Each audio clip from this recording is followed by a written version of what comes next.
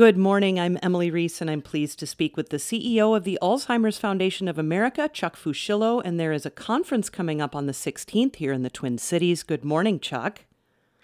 Good morning. Thanks for having me on. So happy to have you on. So talk to us about the conference that's happening on the 16th here in the Twin Cities.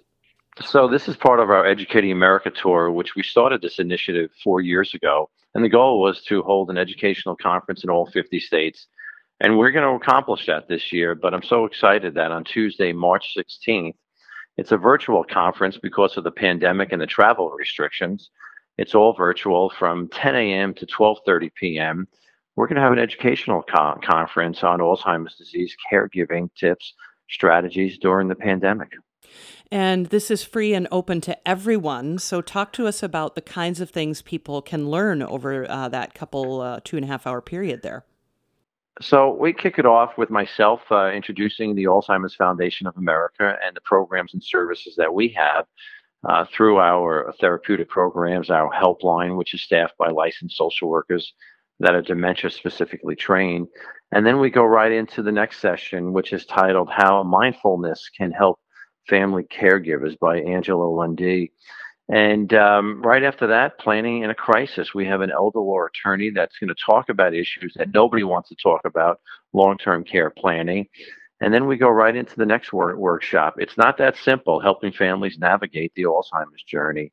And these are topics that people need to discuss, need to know that there is help and services available so that nobody goes on this journey alone. Yes, and you mentioned the things no one really wants to deal with, the legal aspect of it, and it's so important to have a space where people can learn more about that particular part of it too. Absolutely. But what's important is you're prepared.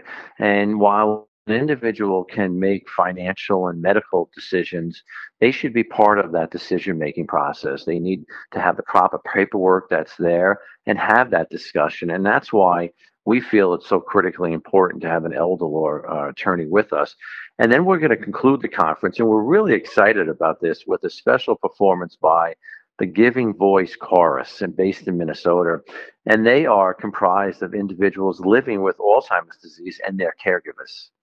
Yeah, the Giving Voice Chorus, such a gem to have that here in Minnesota. Of course, here in Minnesota, we're full of absolutely wonderful choirs, and the Giving Voice Chorus is such a special group, as you said, full of singers with Alzheimer's and their caregivers. And I think what strikes me about this conference that you're going to have on the 16th is that you are paying attention to the caregivers as well as taking care of the people who are sick, right? So critically important. You're absolutely correct. This is a priority. The caregivers are our heroes. During this pandemic, their emotional and physical stress has been heightened. So we do everything we can to support them, teach them best practices, guide them along with the journey during this pandemic through our helpline. And that number is 866-232-8484. But what we also stress, Emily, is that a caregiver takes time out for themselves as well during the day to avoid caregiver burnout. Yes, that's so important. Right now, I'm speaking with the CEO of the Alzheimer's Foundation of America, Chuck Fuschillo. There's a conference coming up on the 16th. It is free, open to everyone. Chuck, can you tell us how people learn more and how, I assume people have to register even if it's a free event.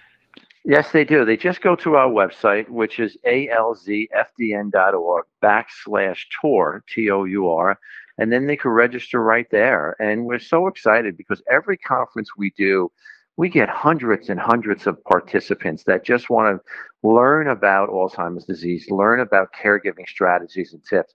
But you know as well as I do, knowledge is a useful and powerful tool that can make any situation easier to navigate. Chuck, can you tell me about your personal connection to the Alzheimer's Foundation and how you came to work with the organization initially? So I was a state senator in New York for 16 years, and the opportunity came where this was offered to me. And I have family members who have had, and one recently passed away from Alzheimer's disease. So I've personally witnessed the journey through my family and friends. And it's just something that I thought I could provide my experience and take this on a national level.